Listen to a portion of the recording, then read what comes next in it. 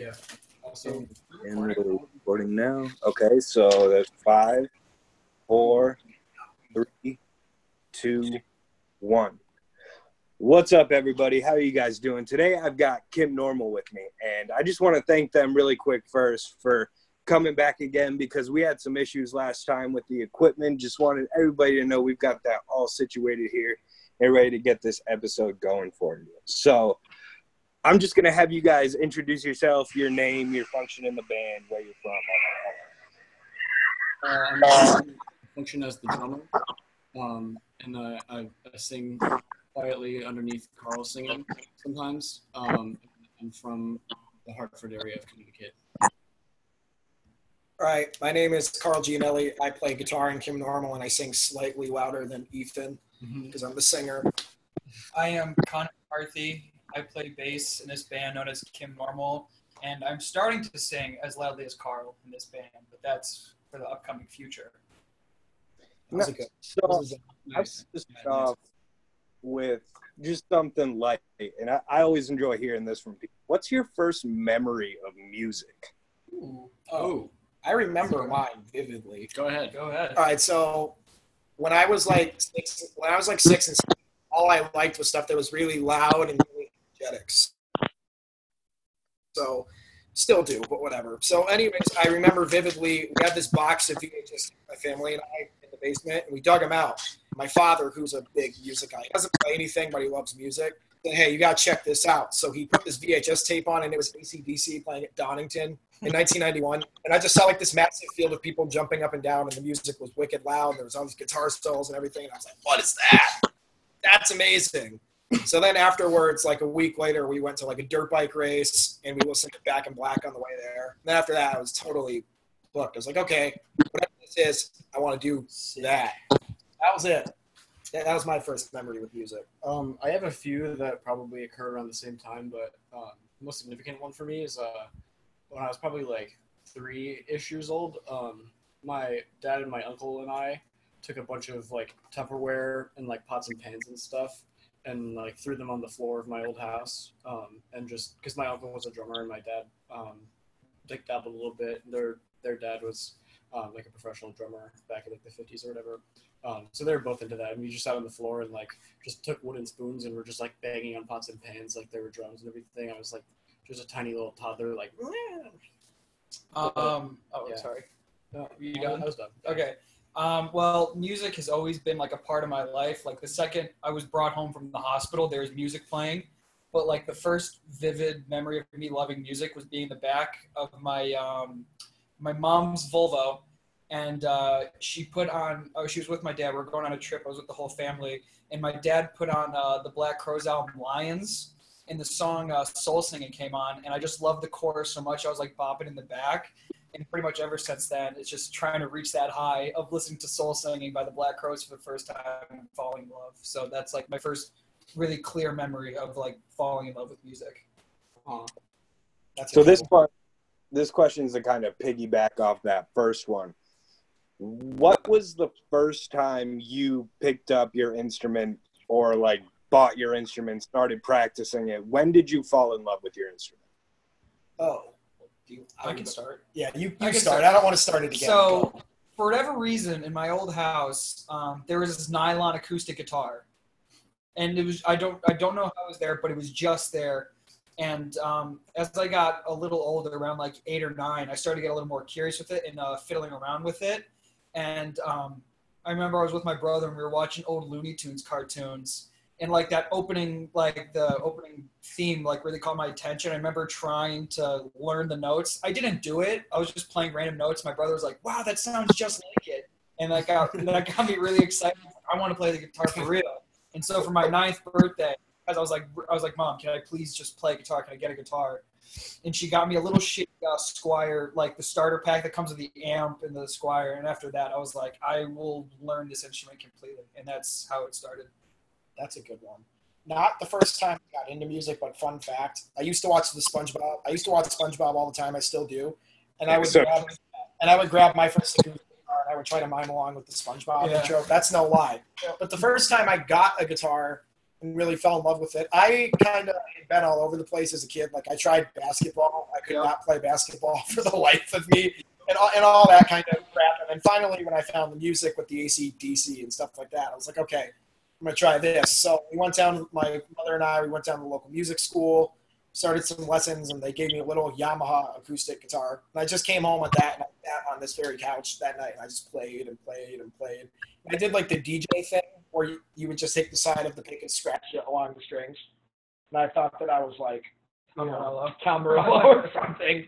But that was like the first time I really played the guitar was that. And after that, I was totally hooked. And then I progressed and really started learning music that I liked. Once I found that I could do that, I stuck with it. Mine is like kind of similar to that other story, but it was like that uncle that I was playing with the pots and pans with and everything. I inherited the drum kit that I still play from him a few years later, and we didn't know how to set it up or anything. Like me and my parents were just like had no idea what all the things were, so we just like throw the drums on chairs, and I would just go downstairs and literally just like hit the drums while they were just sitting on chairs, like completely not connected or anything, just kind of like standing like around the bass drum. Like I hit the back of like the front head of the bass drum, and like I put a hole in it and everything. But I did that for a while, and my parents, I think, one time they were sitting upstairs and were just like, that kind of sounds like something. Maybe we should like let him take lessons and stuff. And then I started taking lessons, and my teacher was like, and we were like, oh, we don't know how to set the drums up and everything. He's like, oh, you have all the stuff already, and he showed us how. And then I started actually playing around on the kit. I didn't really like make actual drum sounds for a while, but I messed around, But yeah. So this question is for Carl. So Yeah. That's me.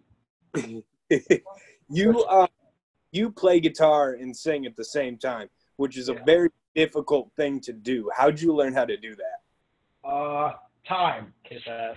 Yeah. So so all that happened there is my first band, like first ever kind of thing, was with two buddies early on in town. The Polish American Club for your first show? No.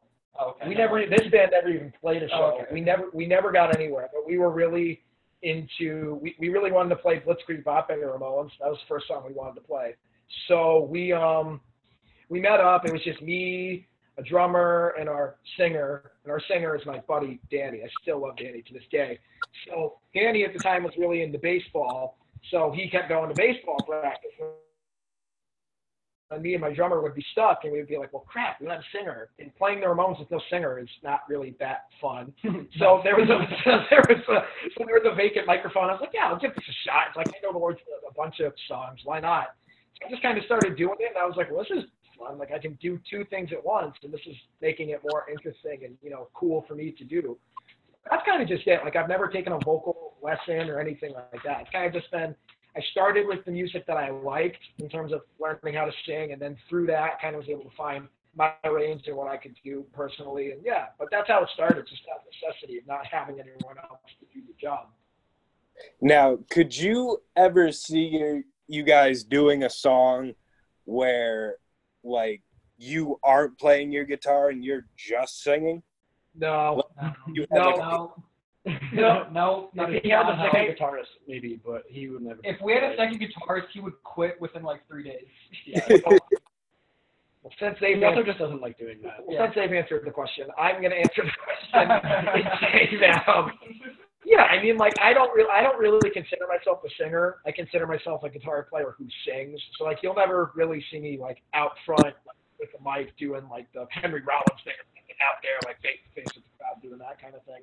Unless I hop on stage with another band or something for fun. But I would never, like, consider myself a soul singer, just, like, do that. Because guitar is my thing, I don't want to let go of that. So, what was the first song that you ever wrote? And this doesn't necessarily have to be for a band. This is like literally the first thing you ever wrote you consider a song. Does this apply to everyone? Yeah, is this an everyone question? Yes. Just to break up the flow, Ethan, you go first. The first song that I ever tried to write was when I was in like 5th grade, and it doesn't exist. But I just like I was just messing around and I didn't really know how to write songs or anything, but I had this chord progression. I'm pretty sure it was just exactly the chord progression for 21 Guns by Green Day. Oh, there you go. Because this is like 2009 when it came out, or whatever. And I'm pretty sure that whatever I had, I don't even know if I had words or whatever, but like whatever I was singing in my head, I honestly, I'm pretty sure it was just like some like radio pop song that I just didn't realize I was like just singing the melody to that. And then the first like real one I actually wrote was just for like an old band of mine that I had in high school that I played guitar in. Carl played bass in it for a while too, actually. I did. But we played that, and then yeah, that's kind of it. But it doesn't exist in recording or anything as far as I know. There's like videos, but that's true. The first song I ever wrote is when I had my guitar for 2 weeks.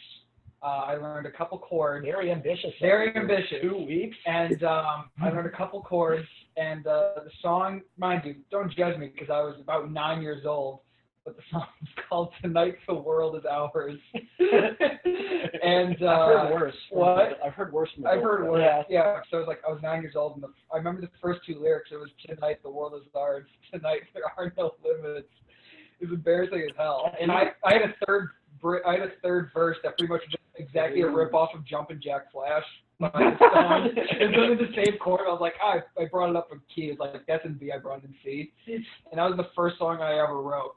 And but like the first real song that I wrote that like I had pride in, I was like, this is something I want to present to the world, was a song that we're working on right now called Jerome Kern. And that's like the first song that I've had pride in and I want to show to people. So yeah. And it's very good.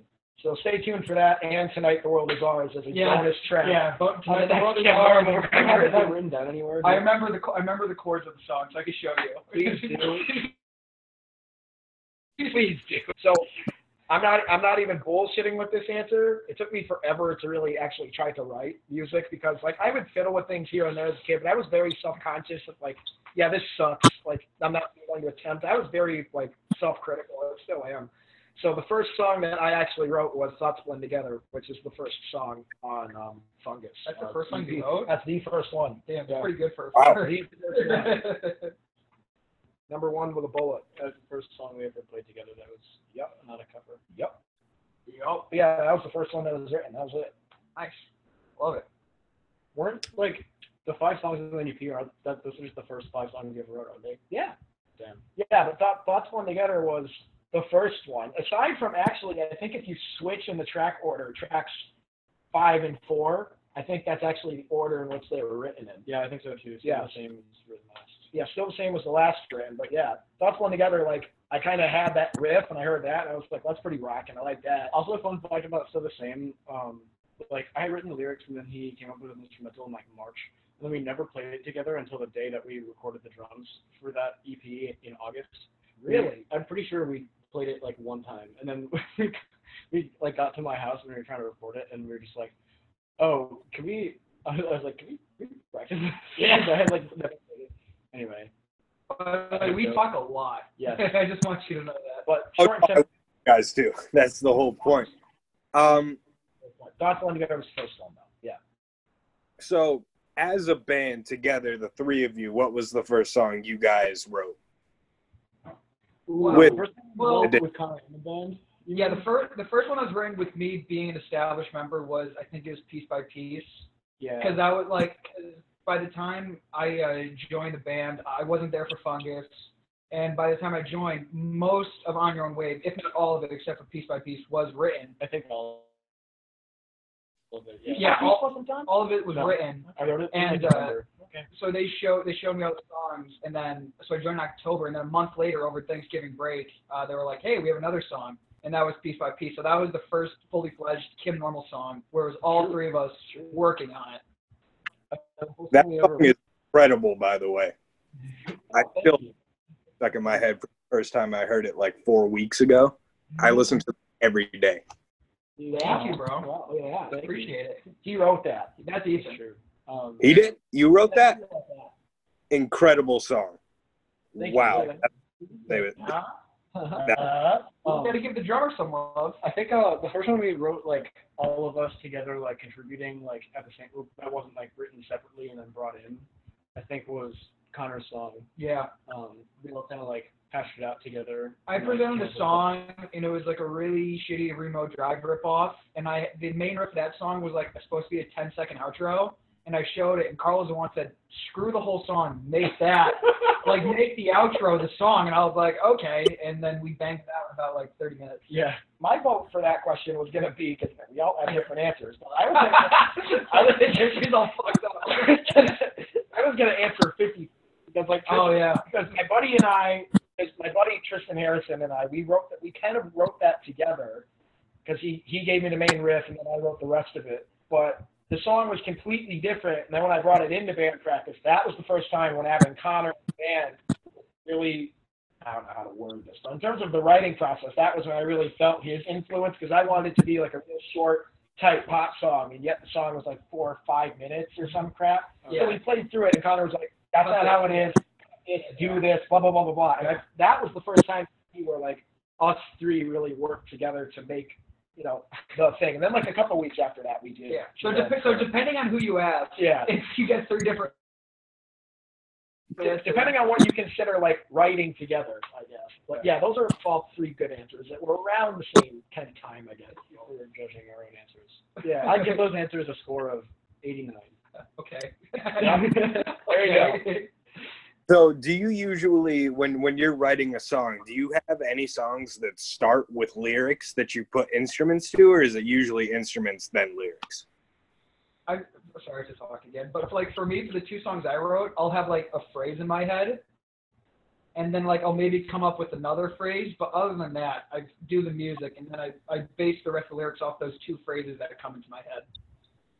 See, for me personally, I've never been able to do the like lyric before song thing, and I never really understood why, especially reading about like all these great lyricists like Bob Dylan. So I wrote lyrics on it. And I went home, and then I constructed this amazing song. It's like, so I'm like outsider then. Like I felt so insecure about that, and then it was just recently I saw an interview with, I think it was James Hetfield or one of the dudes from Metallica. They were like, yeah, no, we don't understand that, because like it's kind of like you're trying to it's like a puzzle. You're trying to fit words into a melody, whereas it's easier to actually have what you're going to do and then construct the melody around it. And then after they said that, I was like, yeah, that's what it is. So yeah, I'm a big proponent of having the music and then doing the lyrics. That was always the case for me too, for like forever until spring maybe, and then I just hadn't been able to like really write anything for quite a while. Once I got home from quarantine, I was learning some stuff about music and like music history classes, and I was learning about this composer who was like really just obsessed with writing like melody first and then basing all of the harmonic content around that. And so I started like once in a while just hearing like a phrase of words in my head and then hearing that as like a short melody and then writing like just another melody kind of around that, and then figuring out what could go under it for music. And that actually got really helpful for me to be able to like work stuff out, just having a different method to come at it. But I do both ways, usually the way Carl says to. But yeah. So when you guys are making songs, do you usually present each other with parts? Do you guys get together and jam until you get something that sounds good? How does that usually work? Well, most of the time Carl has the whole song written and then he brings it in and then we. Or what I think is what I think the song is, and then they dismantle it. Yeah, the process is Carl presents the song in its entirety. Ethan tightens it up, like we'll cut out this or double that or do this weird time signature thing that probably won't work, but we'll try it anyway. Offers his opinion, yeah. And then I'll just be like, yeah, that sounds cool, and then that's how we pretty much do it. No, sometimes like he'll bring it in and we'll play it and be like, this could be slightly different, and then so it'll end up with almost the exact same thing that he brought, but like just a little bit more cohesive, if you will. Yeah, and then obviously we write our own parts. Yeah.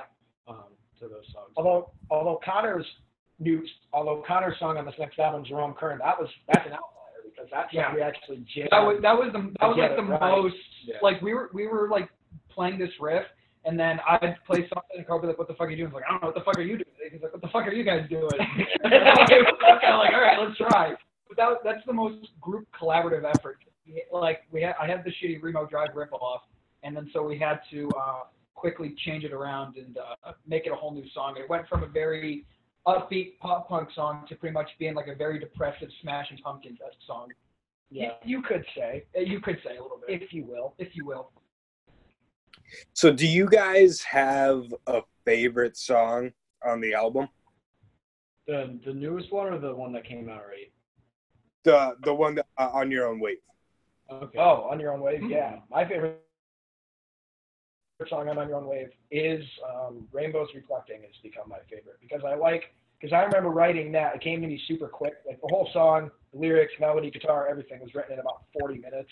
Like I had to run out of the house and it's just like boom, into my brain, out onto the fretboard of the guitar. It just kind of came out. So I like that, and the song is awesome. I have fun playing it. Like every time we play it, it's a blast. So yeah, that'd be my vote. That one's fun for me too when we played, except for like when they have like just evolved to get louder and louder and louder. So I have to like, instead of me playing at like 80% most of the time and then a loud section play 100, I'm at like 100 the entire set, and then I have to just like play like just I don't even like. So that song specifically, it's like it feels kind of slow, but the tempo of that is pretty fast. I'm doing like 8 minutes the whole time, and then there's just one section in the middle that's like. So it's fun for me until then, and then it just fucking hurts. Otherwise, it always changes for me. It used to be Not Your Dearest, but it's not anymore. It's no longer my dearest. I was gonna make Too fucking to that one. very good. Maybe honestly, Acid Head has always been one of mine. Every time I hear it, like whenever I've been like, or when I was working on like mixing it and stuff, I would hear it like for 5 minutes, and then for 2 days, that would be the one song stuck in my head. That one's up there for me. Mine probably is Acid Head. It used to Flip Flops. It used to be Buyback What You Sold. But like playing Acid Head, it was like the first time I felt really accomplished as a bass player and felt really confident. So I was like, okay, I got this shit. So Acid Head always has a very special place in my heart. And Connor's bass line in that song just makes it. It does. I try my best. And it has one of the best riffs on the album, I think. Yeah. Like the riff right before the pre-chorus, the chorus. Yeah. That's one of my favorites. That's like one of my favorite parts to play on it too. Oh yeah. On the drums. Yeah. So what's your favorite song to play off of that album? Live. Drain. Drain Yeah, is like Drain, the most yeah. fun we have because it's like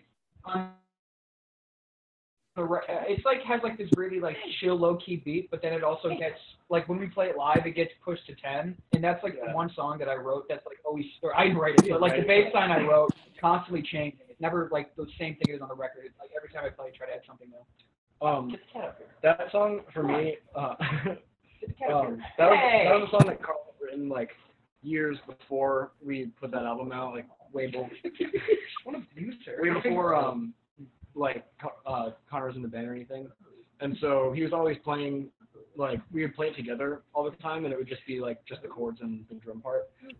And the first time I ever played it with Connor, after they had like worked on it together and then brought it to practice and everything, he brought in the bass line after the guitar intro, and it was like a totally different chord than I expected it to be just from hearing just the guitar part, and it was like I just loved it instantly so much more after that. And like Connor said, it's very chill and like kind of jangly in like the recorded version. When we play it live, it's like and then we started doing this thing kind of recently where we just like take it down really cheesily and That's fun. That's fun. and then we bring it up. I like that. We do that a couple times. It's so much fun every single time we do it. Yeah. I'd have to vote. I do like playing that one. It's not my favorite song on the album. I do like it a lot. But in terms of like my favorite to play on it, I like to play on Even Mine quite a bit. Yeah. Because because there's just like like I said, the 6-7-year-old part of me is just like really that likes the power of just how loud shit gets. When we kick into that, it's like, yes, finally. And that in the crowd always seems. That's like that's our arena rock teaser, you know? Like the most like dumb That we the ever most dumb done. rock song. People are like yeah, fist pumping. That one and Bag Bones are the ones. Yeah.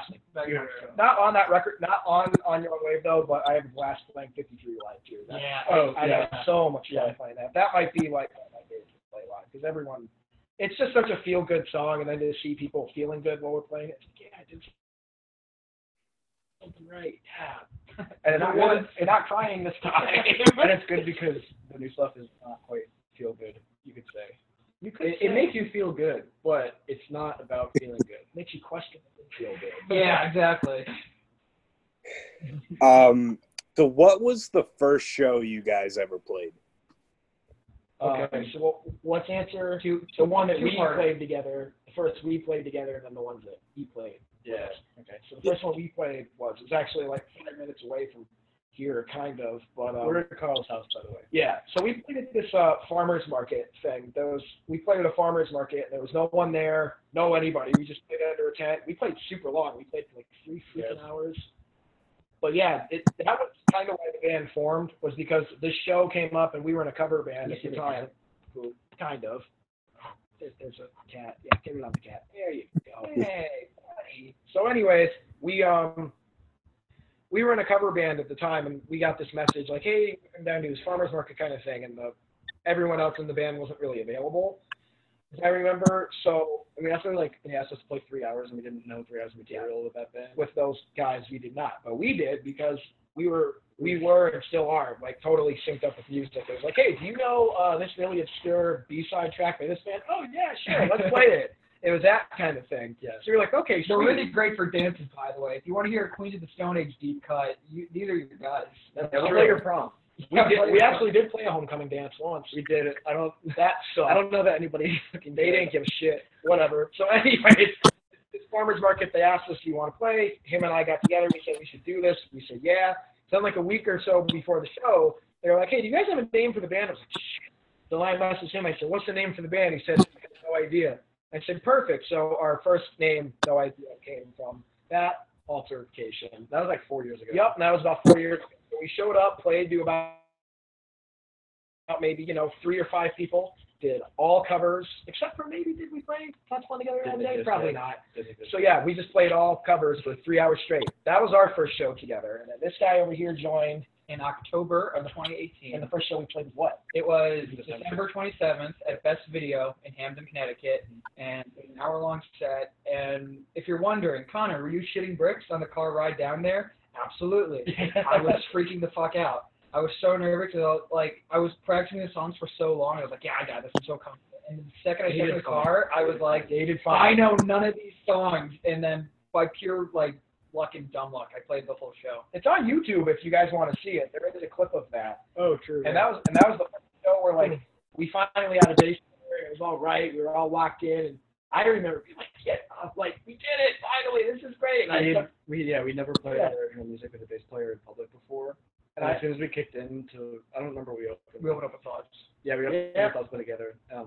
His bass amp was cranked so loud, you couldn't hear anything else, and it was awesome. And it sounded great. And I came up to him on the show. I was like, dude, that was so great. No way. He's like, nah, man, we got to change everything. I missed this one note in this part, one note in this part. I'm like, what are you talking about? I fucked my piece so well. bad. That's what really, and nobody noticed. Yeah, nobody noticed. He was just nervous because he brought 30 people, and that was the most attentive show he ever had. Because he brought all everybody he's ever met, and we had. I only know 30 people, by the way. And we had never played a show to more than 8 people before, so it was awesome. So what? Was like, damn it, what the fuck? You Ethan said to me, "You're ruining our vibe of us not having friends." So what was the most recent show that you played before this whole quarantine stuff happened? Toad's Place, baby. Yeah, the most recent show we played was Toad's Place in January, which the whole thing is on YouTube if you'd like to go relive it. Go back to the days where we used to be able to have concerts. How's that? In my opinion, that's the best show we've played so far. Also, it sounded awesome, and it was great because so Ethan didn't have to beat the living shit out of his body. He still did, but not that severely. Not quite as bad, yeah. Yeah, the Toad's Place sound system, the sound guy kicked ass. So whoever that is, understandably, because it's a respectful. I mean, iconic place. Yeah. So how did you guys land that gig at Toad's Place? How did we like the gig? No, how'd you land it? How'd you? Tell us about that. So I was at the doctor's because I had laryngitis, and so I'm just sitting there in the waiting room. Doctor, by the way, this is a side note. Doctor took 45 minutes to get to me. I could have died within that time. By the way. So fuck that doctor. Fuck you. But no, so I'm sitting there, and my buddy Sean Fortier of Night Crew called me, and he goes, yo, what are you doing? January 18th. And I said, fuck should I know? And he goes, do you want to play Toads? And I went, do I want to play Toads? Yeah, I want to play Toads. And I was like, do you guys want to play Toads? And it was like, what the fuck do you think we're gonna do? Yeah, Yeah. we're gonna play there, like one of the most famous venues in New England. And so yeah, my buddy Sean, because it was this other local band, Something Young, they're having their album release show there, and they wanted to have just like a massive Connecticut show. So there was a bunch of other people. There was our buddy Spray Bottle Fever, our buddy Sean's Night Crew, Palindromes, this band Shed Life. Yeah. And then, That was everybody, right? and then I don't want to forget. Something Young ended off the show, but that show was like, it sucked too because there was a snowstorm that day. One day, It was the only one January, day. That snow, so there were about 150 people there with the snowstorm already, but if it would have been packed. there wasn't that snowstorm, we would have at least had another 100 or so people pull up. Well, still a great time. Still, yeah, it was still like a truly like big part in my music. For anybody who is like a loyal follower of our Instagram, Connor and I did a vlog that day where we we got like fucking like 300 little passes that give you like a discount $10 off the ticket or something. and like I that. harassed so many people. They went to the we Apple ran around store. we ran around the snowy streets of New Haven because we had to get to the venue at like fucking 1 p.m. or something. Yes, We showed up earlier than that. It was like 7. 10 a.m. We had to be there. That is not. That is, It was early. That is not. It was like Carl's lying. It was not 10. All right. We showed up at like I 1 or was being 2. early. Well, did not get there. Anyway, Fine. and so we just like ran around the snowy streets of New Haven, just harassing literally everybody we saw, going into stores and giving out these passes to employees and stuff. Nobody came. Not a single. Nobody came. No, we got one. Remember? 'Cause Oh, we asked exactly someone one here. person came. Exactly one. We don't know person. who it was. Yeah, they but were. Thank you to that person. They were out doing that, and then I was sitting there because, like I said, like he said, we showed up super early. So I set up the merch table, and I was sitting there at the merch table, like kind of guarding it because we have our stuff with us. And We signed a banana. Yeah, and I'm watching, I waiting. found a banana on the street. And we signed it for the merch table for $10 grand. Yeah. So then, like, I'm sitting there waiting for something to happen, and nothing happened. When I come speak out pizza, but the day that we heard about the Toad's Place thing, I was at a burger joint and I was chowing down on this burger, and I get the text, Absolutely challenging. and I get this text from Connor, and he's like, "Dude, want to play Toads?" In the group chat. So I got to look at my calendar, and there was something on the calendar. I was like, "No!" It's like I go on the calendar, I'm calling everybody, getting the date free. So yeah, kind of couldn't believe it. He was gonna play a We solo did a it. show that day, believe it or not, but he did. Why did you have to bring that up? Yeah, because he was. Well, I'm no, about transparency. were you in Prague at that point? Was I in Prague at the time that we played a show? No, you were about to leave. Yeah, right? no, I left yeah. it the next week. Yeah, no, I had this. Yeah, no, because things were a little bit slow around here, so I offered my services. I went down to a local restaurant, and just kind of did some acoustic stuff on my own. So I instantly called up the restaurant, just said, "Hey, can't do this. I have to go play at Toad's Place." And I'm like, "Oh my god, yeah, no worries." Yeah, they were cool about it. So, yeah, that was the Toad's Place story. It was awesome. It's like 10 minutes of 1 minute of story. Yep. If you're watching this on YouTube, I'll put a link to that video in the description. I watched that whole thing a couple of times. You guys did an incredible job. I think you definitely lived up to your name there. So, Thank you. oh, you're welcome. So how have you guys, the three of you, changed from that first show you played to Toad's Place as a band? Got 3 more hours. I will answer this one. Because when I joined in October, I didn't start playing until December. We played a couple of gigs like here and there every couple of months. Because at this point, Carl and I were both still in high school, and Ethan was away at college, so we still had to kind of work around breaks and stuff like that. So we played Best Video a couple times. We played this little indie festival, and then we did the Cellar on Treadwell in Hamden. But I think the first show where we came to our own was this footage is also on YouTube. We played at this festival, Dispersion 5. That is on YouTube. That is on YouTube. We have one clip, and that show there was almost 90 people showed up, and that was the first show where It's like living room size. yeah, it's whole, the size of a living room, and this was we played, and we're this is a real band. Before, it was before, but that show kind of Oh yeah. certified don't fuck with us. So that was that I first thought show. so. Yeah. That was a great time. I remember turning around. We were playing. I think we played Right Way In that night at some point. Yeah, Yeah, we similar kind set the mood, and we had to kind of So we had to kind of tone down. Love Similar Kind. They're the dudes. Stream Maria. Stream Maria and Too Happy. That just came out. It's good. I was wearing their T-shirt last time we did this. He was. I no longer am. He's not. So anyways, they played that. So then we we go on and play Right Way In. I remember turning around to you, and I was like, "Dude, this is fucking awesome!" And then we kicked into the song. But that was a great show. That's yeah. Can't say it any more than that. What the original question was how we changed from the first show with you to the last one? That was the That's how we changed. We just sort of like we just kind of played around, figure it out, and after that show, for whatever reason, just something was in the air where it's like just play the most you've ever played. It was like we had like that winter, we played maybe a show or two, I think, and we spent most of like that winter recording, and I went away for the spring to school, and then I came back, and over that summer we were like still recording the album, so we played like maybe like 4 or 5 shows for the whole summer, and that was the very last one. Yeah. So like from like, the first one we played that summer was like middle of May, and then we didn't play until end of June, and those from that first one to that second one we improved a lot. It just the chemistry of having like a new person to like get used to performing with and everything. For somehow like just every show like we kind of felt more in place. Yeah. It's the best feeling is that ever since that Dispersion show, every show past that we're like, that's the best show we ever played. Yeah. And the players was like, no, that's the best show we ever played. which is a good feeling. So like even though Toads is right now it's like at the top, whatever show we play next is like probably just amazing. We hope it's gonna be amazing. We hope we will ever play Again, actually we hope we just play. yeah, I mean, I don't really know what else I can really add to that. I mean, we just kind of got tight. We got tighter. Well, no, I do know what to add. And in addition to, we got tighter as musicians and friends. It's much louder now. Yes. Much louder now. That needs to be. They were both playing combo amps a year ago. If you come to see Kim Normal, there are free earplugs at the merch table. That's no lie. When in stock, yeah. They're always in stock. Yeah, I got the case. I got the sweet. earplugs. Yeah. Yeah, they used to play combo amps, and they both had fucking stacks. Got Probably the 4x12. I do. He plays the 215. Yes, he does. Yeah. Ethan plays a drum set. It's the bane of Ethan's acoustic drum existence. set that's rarely mic'd because we play living rooms. Half the time.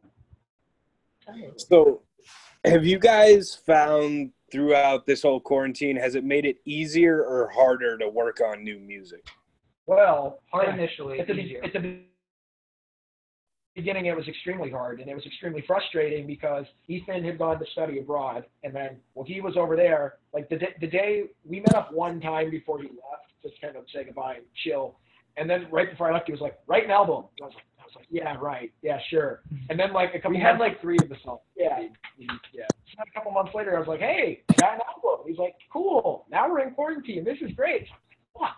What are we gonna do? So then he's in the loop, so I'm texting him, and we're all texting each other. It's like, what are we gonna do? You know, this sucks. So then finally, I was like, okay, here's what we're gonna do. So I got my little recording studio upstairs, my little setup. I just took the guitar parts, recorded the guitar parts, shooted them off to this guy. He came up with the drum parts, he put them in, and then we put those in our Google Drive, and we just kind of listen to them, and kind of figure out, I'm gonna do this here or that there, and then Connor started coming over to my place every now and then, on and off, just whenever. And I would show him the bass parts, and he'd be like, "Okay, I got this. Yeah, cool. I'm gonna go listen to what Ethan's doing." And then finally, we were like, "Okay, all of this back and forth bullshit is getting ridiculous. We got to figure out something." So when it was safe, and it was like, "Okay, I think we can start to do something there." We got our little setup back together, and we actually started working on the songs in person. And that was what, 4 weeks ago? Yeah. Was it 4 weeks? It was like a month maybe. Yeah. Yeah.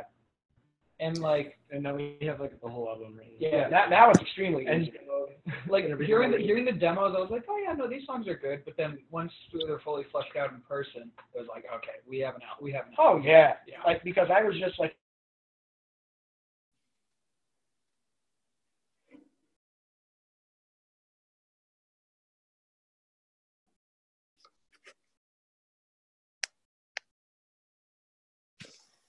Yeah, 1 second. Your audio cut. There you go. I don't know. So anyways, where was I going with this? Oh yeah. So after the acoustic stuff, I know. So after the acoustic stuff, when we actually got together, us three, we kicked into like the first new song. Like he said, I was like, yeah, finally, like we do have something here. It's not. I'm not just imagining it. We do have an album. Yeah. So it's easy now because we actually were able to get better at work like we used to. But at the beginning, it was tough. And don't worry, when we're jamming in Carl's garage, we're all like 12 feet away. No, we are. Like, we're not doing it right now. Together right now. We wear masks in public. Yeah, we wear masks in public. Respectful. I think it's safe to wear masks. Oh, for sure. What do you find to be the hardest thing about recording music? When Ethan's computer shits the bed on us. Oh my fucking. So I'm gonna tell you. God. So I'll tell you about that. So Also, when there's like an infestation of rabid fucking bats. oh, we gotta tell that story too. Yeah, you got a good question here. So my answer is This short. doesn't apply to like every recording No. session. In terms of like the most Ethan's recent one. He's the most annoying. In terms This of is ones, the most in terms annoying. of the ones that we've been a part of. So yeah, on your week we were doing the vocals, and I rolled up to Ethan's house. I got all my teeth going. I was like, all right, yeah, I'm all warmed up. I'm ready to do these vocals. It's gonna be great. So I remember specifically we were doing Rainbows Reflecting, and it was like right in the middle of the second verse. You know, I'm feeling it. Got a jug of water. I'm all hydrated. I'm ready to go. So I get in there to do the second verse. I'm like, this is great. And then all of a sudden, the music's going, da-da-da-da, stops. I turned to Ethan. I'm like, what? Why'd you stop it? It like stutters. So then I finally shit the bed to stop. It And I blue was like, screened on me. I was like, what's happening? And then Ethan's like, I don't know. And he's freaking out. So I gotta be like, okay, let's focus. We're gonna relax. So I pull out my phone. I'm like, did you check this? He's like, yeah. I'm like, did you check this? He's like, yeah, I checked that. So trying to deal with that. And then eventually, by the grace of God or whatever, it just decides to work. No, it didn't. We got through it. Hey, the album's out. We got through it. No, I had to get a new computer. Oh, because of that? Yes, no, that was like in the middle of July. We were gonna have the album out, like before the end of summer, ideally. And then the computer just completely could not run Pro Tools. No, I do remember that. Yeah. And like, I had to get a new one. So on So what it took like 3 weeks, and we didn't get to keep recording it. So it took 2 studios, 2 computers, that album. So on a more exciting note, the Bat story. Oh my god. This right. is good. So This is good. So this started about a couple of years ago. One time, my family and I were just watching TV, and like something like just out of our fireplace, and then we were like looking across the house, and there was like a bat hanging from the ceiling. And my mom, bless her heart, took like a children's like fishing net for like the ocean, and like it was flying like across the house at the time, and just took the bat out of the air. This isn't relevant to the story at all, actually. But anyway, the like last year or 2 years ago, whenever we were recording this album, I was like chilling in my little studio area downstairs in my basement, and I like turned around and like something just flew by my head, and I was like, "The fuck was that?" And like I looked around and could not. It was like dark and everything. And I heard like a chirping, and there was like a bat in my basement, and like in my basement studio area, I have like sound treatment blankets hanging, and they're like enclosed. It's like a room, you know, like with walls. And this bat got in somehow, and I was like, okay, whatever. We got rid of it. Carl comes over to start recording guitar for the album. Yep. At the beginning of June. Yep. Of last year, and he's about to like, I'm going downstairs to like set up the session and stuff, like put some mics up and everything. I'm on the way there in the car. On the way there in the car, and I'm like sitting at my computer, sitting at the Pro Tools session. I look over because I hear like some kind of like weird, and there's just a bat on the ground, laying like this with its arms out, just like staring at me. And I was like, oh no, you motherfucker, not today. Which is like the one day that it has happened in the last like couple months. That something got into our house. It was like the one day that we were going to start recording in the house. So I get the phone call, and I'm like, what did you just say? He says, yeah, there's a bat. Like, oh, fuck. I was trying to like slide this little like metal thing under it to like get it out of the house. And like I would try to slide this thing under it, and it would hit the bat's hand, and it would turn to me and just go, yeah, it would hit me like a fucking snake. But it looks like, how to describe it? It looks like if a wolf was combined with a snake. Yeah. And a rat, but made of skin and not fur. Horrifying. It's terrifying. So Carl's mom came and just didn't give a fuck and just got the bat out of the house and threw it in the woods. She was like, you will record today. Just fucking thing. Bless her. Yeah. So pure. So that's So the first bat of the day. So then we're like, okay, finally, an hour later, we get rid of this bat. Now we can set up. Now we can set up and get the amp and stuff right. So I go to move my amp so I can use the stand that's on for his. On the floor? On the floor. Another bat underneath. But this one is like just curled up, like in dead. Yeah, it's in hibernation mode. Like, you gotta be fucking kidding me. So we go to like get like a pole or something to move it, and come back downstairs, and it moved. It wasn't dead. It moved, and we had to find it. It was like a couple feet away. Anyway, that happened. Don't neglect this part of the story though. After Karen the bat lady, after my mother the bat lady got rid of the got rid of the first bat, she was gonna leave and let us record. So she's like out the door. I call her on the phone. Hey, yeah, don't leave. There's another bat. Are you fucking kidding me? I said, no. Like it's here. Come back. Comes back. Takes and the whole thing. We chucked that one outside. There's pictures of it all over our Instagram. I like how this is the thing we spent the longest on during this podcast, but it's not over. It's not over? It's not over because we had to. There was another recording day. I think it was one of the vocal days. There's at least one more day where like there were no bets all of the days of this summer, like when we weren't recording our album, and then he comes over to record guitar again. Either that or he came over to do vocals or Connor came over to do bass or something. And there's another bat. And I'm pretty sure that happened 3 times, that there were bats only the days that we were recording this album.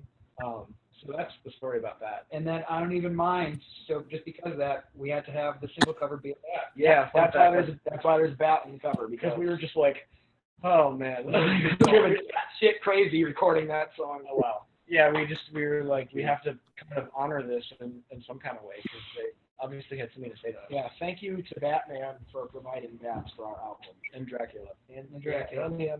And Count Chocula. Yes.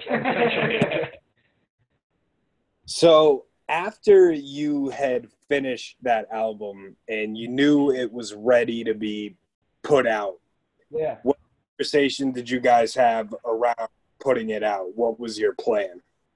Conversation? Just release it. Well, get it out. Oh yeah, we wanted to get it It out. took me way longer than I thought it was going to like mix it and master it and everything. So we thought it was going to come out in like August and come out until September. Yeah, we had to push the release date like a couple of weeks. Yeah, we announced it for like September like 7th or 13th. something. Yeah, and then we had to push it back another couple of weeks. I don't remember why. I think I just kept busy with school or whatever.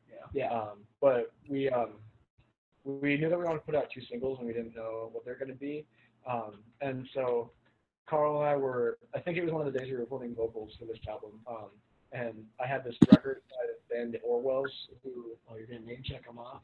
yeah, Drag 'em? who can fuck themselves. Their Like, singer they're was a total absolute Was it an asshole though? shit garbage. Yeah, I guess so. Yeah, I don't remember. Like abusers and everything, they can fuck themselves. Nobody should ever listen to them ever again. Very ugly So story. I had like a 12 of theirs from before I knew about this. And I told him about And this. then yeah, he found out about it, told me about it. So I was like, okay, can I destroy my CD and like record that I have of them? So I go to my driveway and like smash this record up in the driveway. And then it looked kind of cool. Like this guy was kind of reflecting in the pieces of this shattered vinyl. Yeah. And Carl was like, this would be a cool single cover. And it's like it's a bunch of pieces of stuff. And he was like, you know what? We should make piece by piece the single, and make that the cover because it kind of works. And One of our shit puns did something good for so us. one of our shit puns, and that was like our like most popular song for a while. See, we're not completely Right. But yeah, now and then we fun fact, that the pieces of that that you can kind of see the sky in on that single cover. If we're going to be talking about the single cover, is like a 12-inch single of the Orwell Smash because I hate them. He does. Yep, he hates them. Mm-hmm. Yeah, I do too. I'm taking a look at the piece by piece single cover because I need to know that Just this fucking a dumbass. Anyway, he's going to do his own thing. Oh yeah, there's guys. Yeah, I mean, in terms of the actual like releasing the album, after we recorded it and after he got it, finally we're gonna get this out. But yeah, then after that, in terms of the actual rollout, it was like, well, how are we gonna do this? So I think it was your idea for like the short little teaser videos that we did. Yeah, so then we came.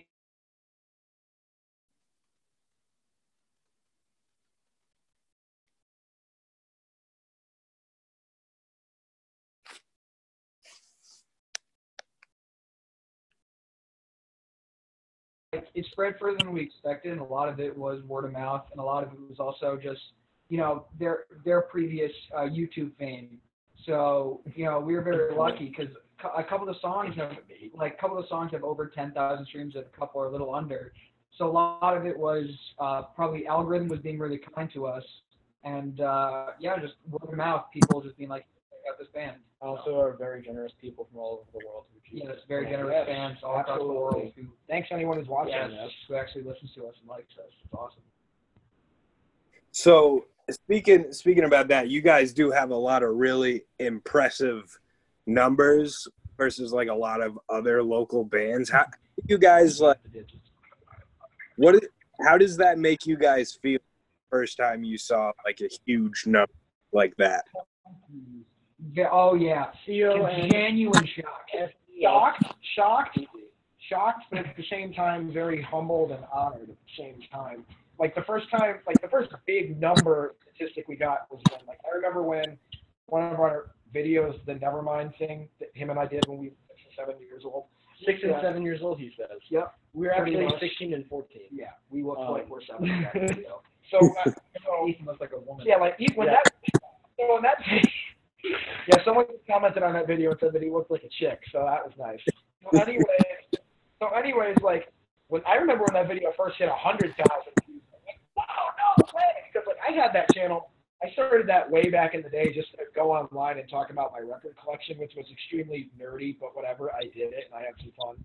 So I just kind of had it. He still does, but he just doesn't film it. That's the difference. He just like tells us. Yeah, we talk about it now. No, but like but that's all I made this little channel for, was just that. And then when I had our thing going, we were like, hey, we have cameras. I got a YouTube. Let's film some of it.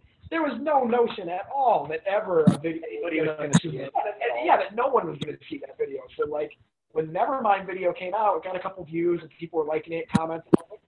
Nice, from subscriber count kept kind of going up. People were showing interest. I was like, yeah, I was like, that's neat. And then finally, like, it hit 100,000 views, and the subscribers, we have like 10,000. I was like, what the hell? And now it's at like 2,038,000 subscribers later. Not to like flex or anything. No, not to flex. No, not trying to flex at all. Just stating the numbers. It's like genuine. Because like I'm not a real musician. I'm not even a real person.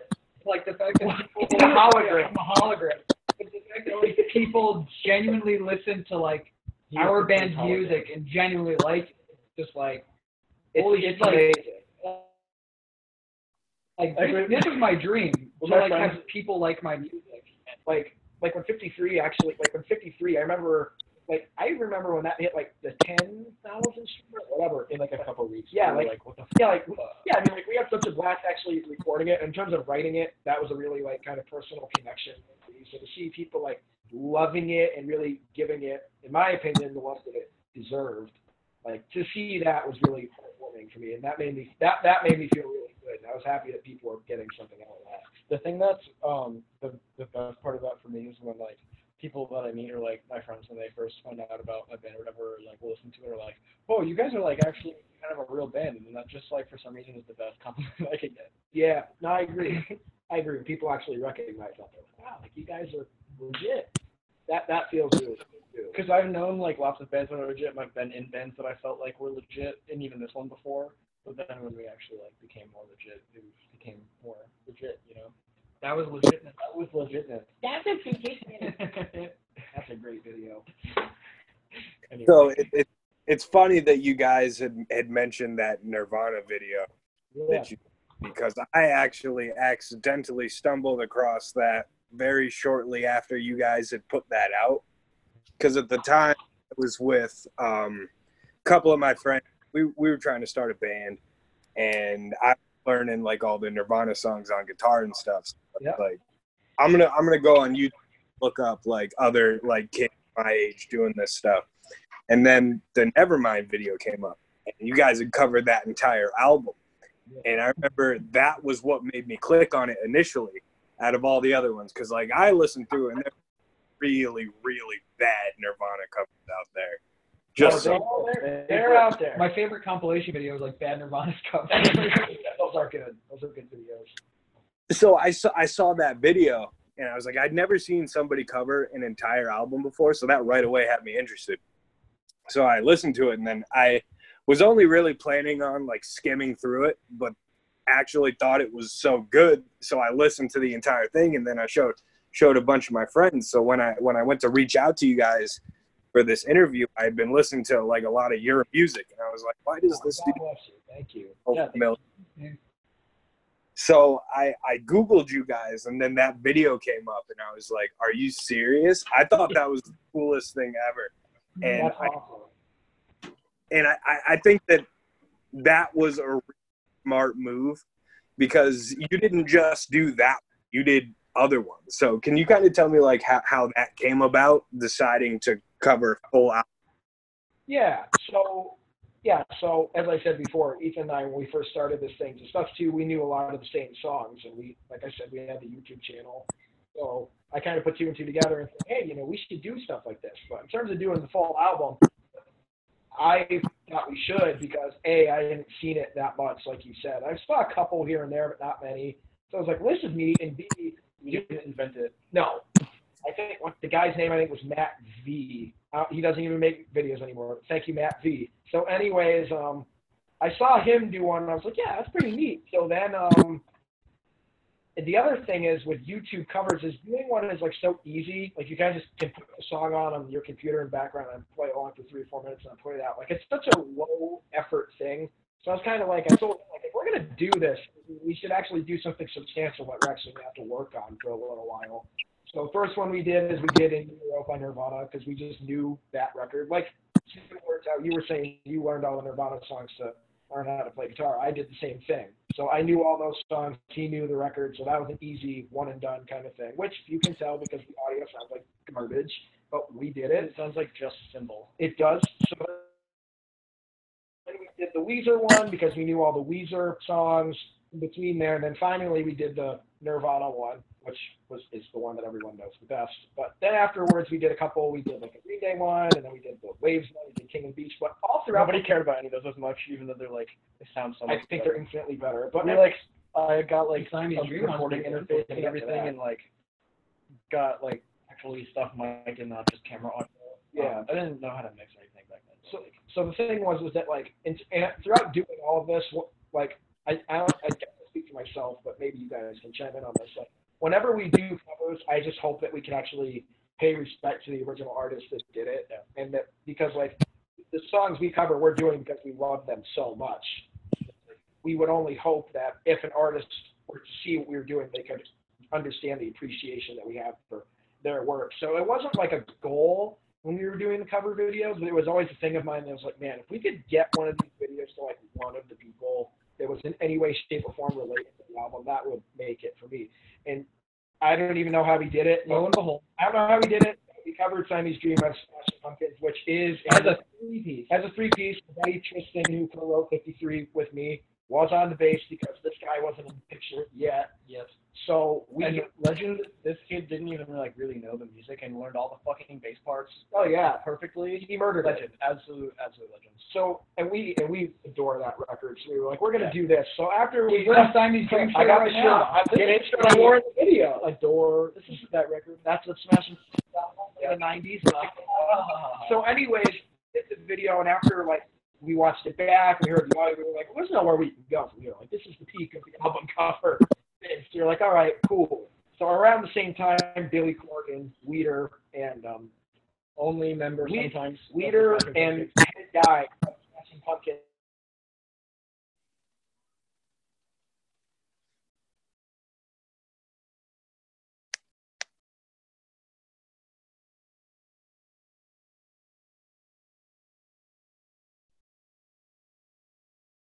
And saw the Siamese Dream video and sent it to him. Said, hey, did you check this out? He said, yeah, no, I checked this out. He said, they did a really good job. This is awesome. So we woke up that day and we had screenshots and everything. People were like, dude, look at this shit. And I sent it to him. I was like, dude, look, we did it. Like, finally. Like, we had kind of did what we wanted to do with those covers all along, which was to, you know, pay our respects to people that came before us. And we're like, hey, you know, thank you. So after that, there's nothing else we could or would want to do with that kind of stuff. We did what we also just kind of don't really play covers anymore. yeah. Yeah. Nail in the coffin. Yep. We could do a whole album cover of our own music. Yeah. Call ourselves Jim Formal and re-record on your own Jim way. Formal covers. Oh god. So I know you guys had mentioned you guys have been working on new music. So what are you how is that going so far, and how did that start? Oh man. It's been a fucking dream work. It's been so fun. It's been such a great time.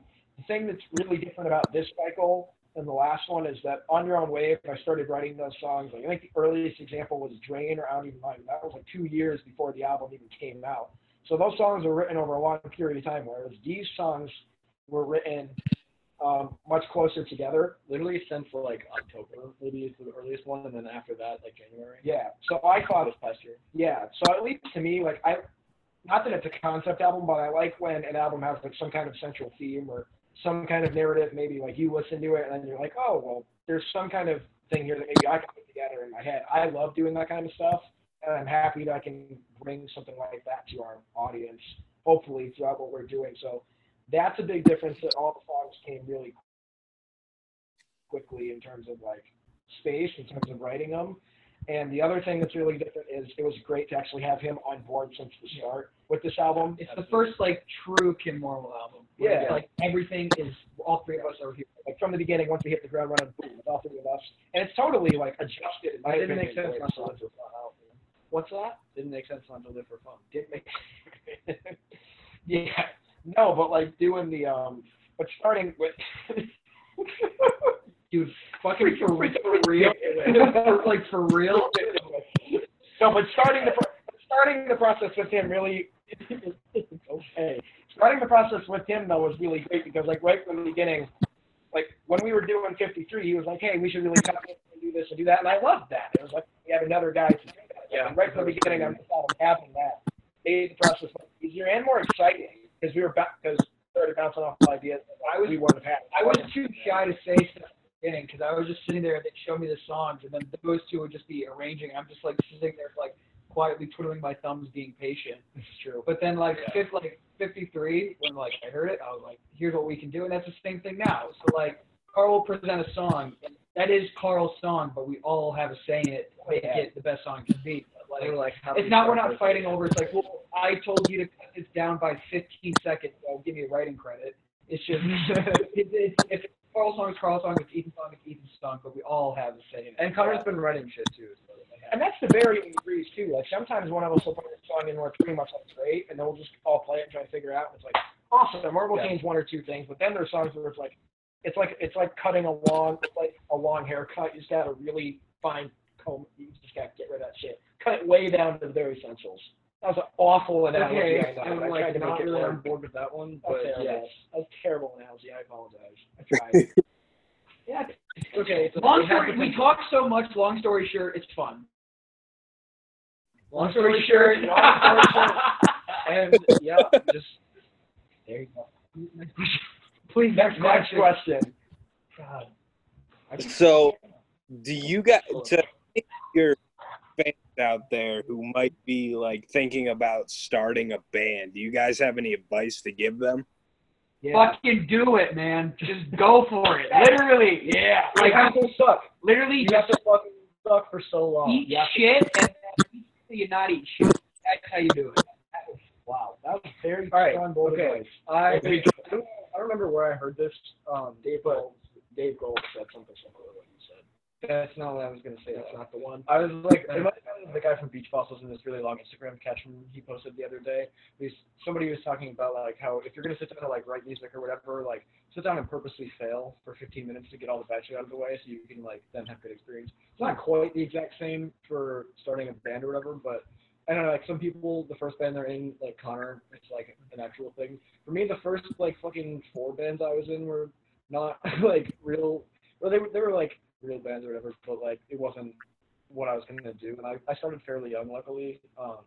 Like I started playing with people in like a band context when I was like 12 or 13 through this music school that I went to, which is also how I met Carl. But you do kind of have to like learn your chops, like getting used to how other people play and stuff for a while, and then.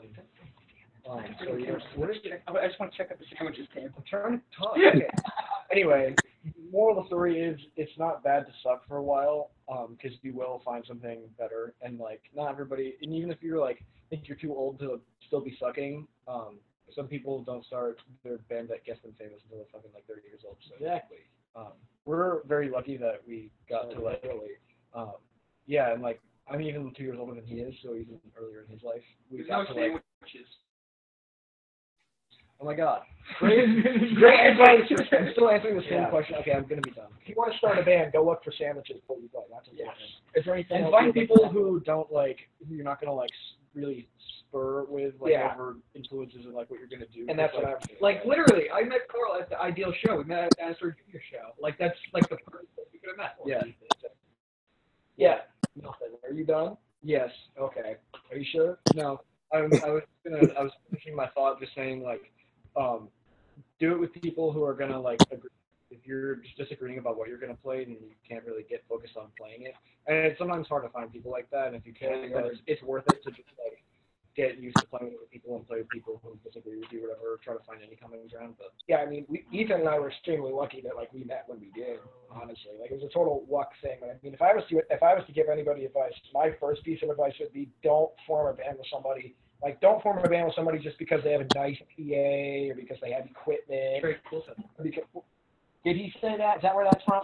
no man can eat 58. He did say that too. Yeah, basically he's saying like don't form a band just with someone just because like they're classically trained or anything. Play with your friends.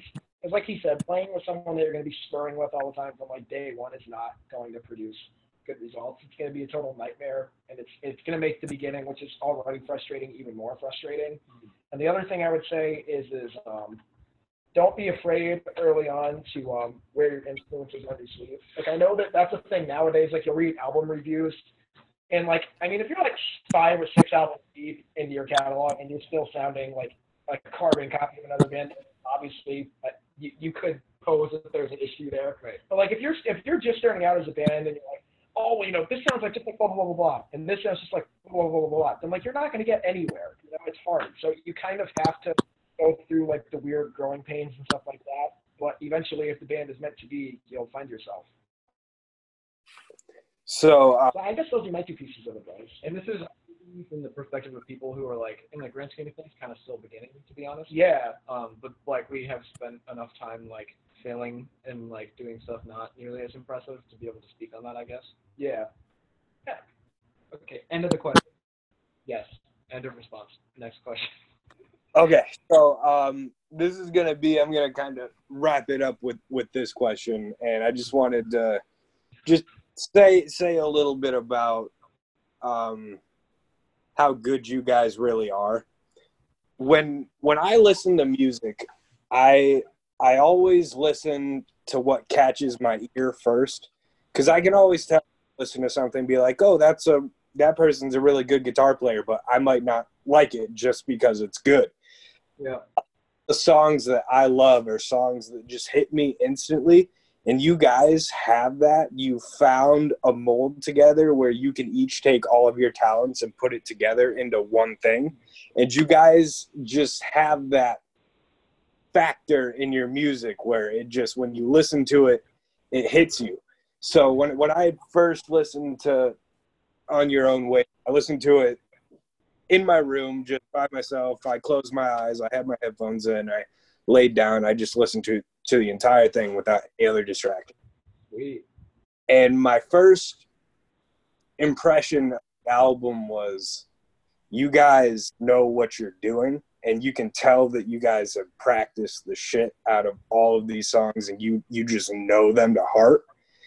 And after I listened to it, I was going on a hike, and I started thinking about some of the songs, and then like the certain parts of it started repeating back in my head, and I was like, wait, which was that song? Because I still hadn't become that familiar with the track list yet, because I was looking to the names of the songs when I was listening. I was just listening. So like, I got to find that song. I started like this, had that guitar riff that started like this. So then once I found that, I would listen to that, and then I just kept listening to it. So I probably listened to that album probably about 10 now. Wow. And Thank you. You're welcome. You So- might have made us like, a few cents on Spotify for that. Yeah, you made us a really total of appreciate 5 that. cents. Thank you. You're welcome. So how did you guys find that? I don't really think that's something that you can find in music. I don't really think that you can like specifically find a mold, because like you said, or at least you heard, that we practiced the shit out of those songs. The reality is, like, we did. Like, we don't, like, we took time out today from practice to do this podcast with you. We're practicing. So, sometimes we put in 7-8 hour days.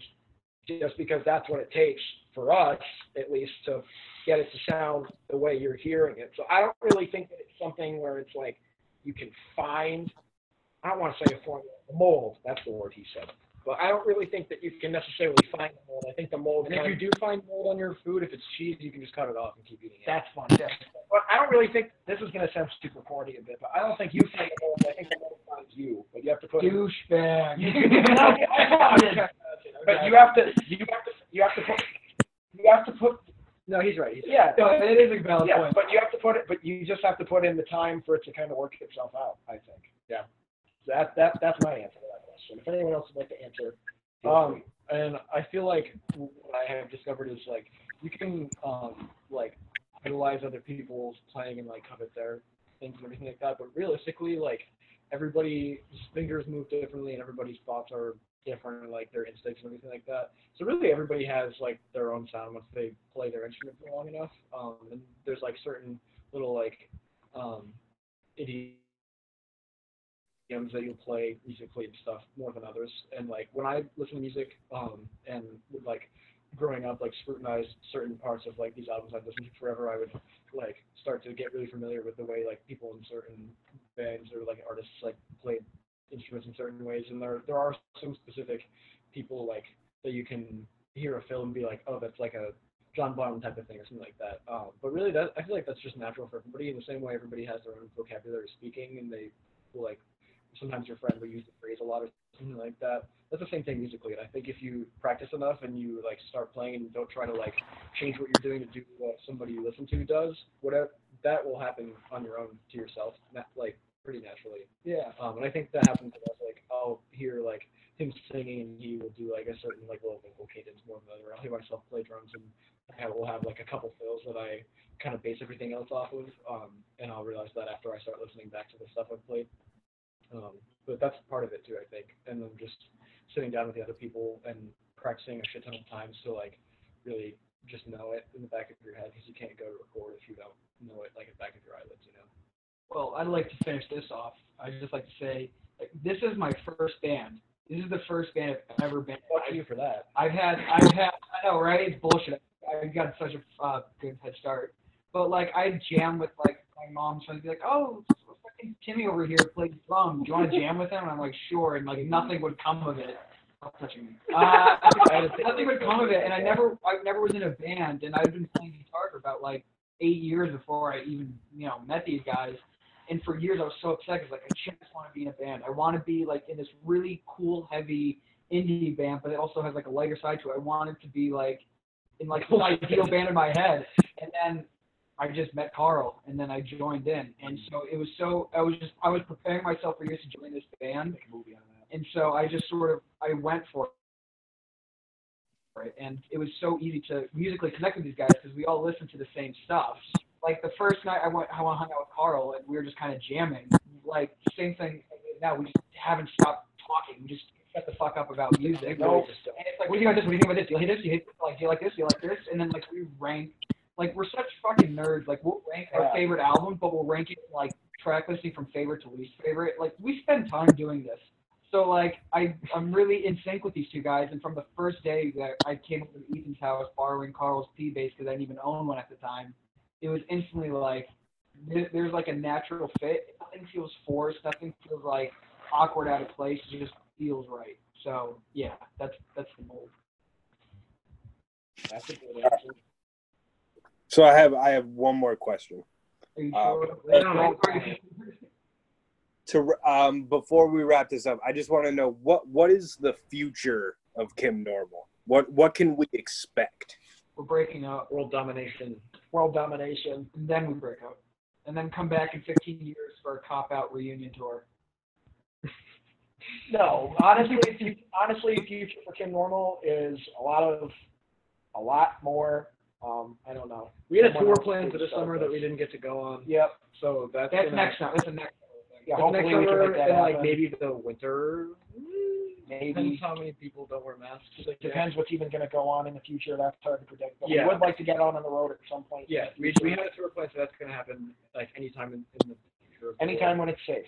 And then we're obviously writing a new album that we just started demoing today, so that's gonna happen sometime. So that'll come out next eventually. Yeah. Yeah. But yeah, that's the most like, future. immediate future, and yeah, And honestly, we don't know what else. We're gonna do our best to do whatever we want, I guess. and we just kind of see what happens. That's the fun of kind of doing Just this. see what happens. Yeah. It's Absolutely. Well, I want to thank you guys so much for joining us. And where? Oh, you're welcome. Where can we reach you guys? So you can reach us if you Carl's phone number is. No, my social security number is. But if you want to reach us, Zach will. I'm assuming he will provide you with all of our Instagram, Facebook, Spotify, all that crap. But if you actually want to contact us, just message us on Instagram. I or one of these two guys will reply. Carl. Yeah, our email and all that junk is. But yeah, With Bandcamp, you can go message us through that if you are inclined. crazy, if you're so inclined. It's not like better than doing anything else, but We're Yeah. not professionals. So- Don't be intimidated to hit us up. if anybody wants to make us a Wikipedia page, I wouldn't hate it. That would be amazing. I'll get on. Start that for you. Thank you, bro. Thank you. Yeah. All right, so I'm going to stop recording here. Oh, is that it?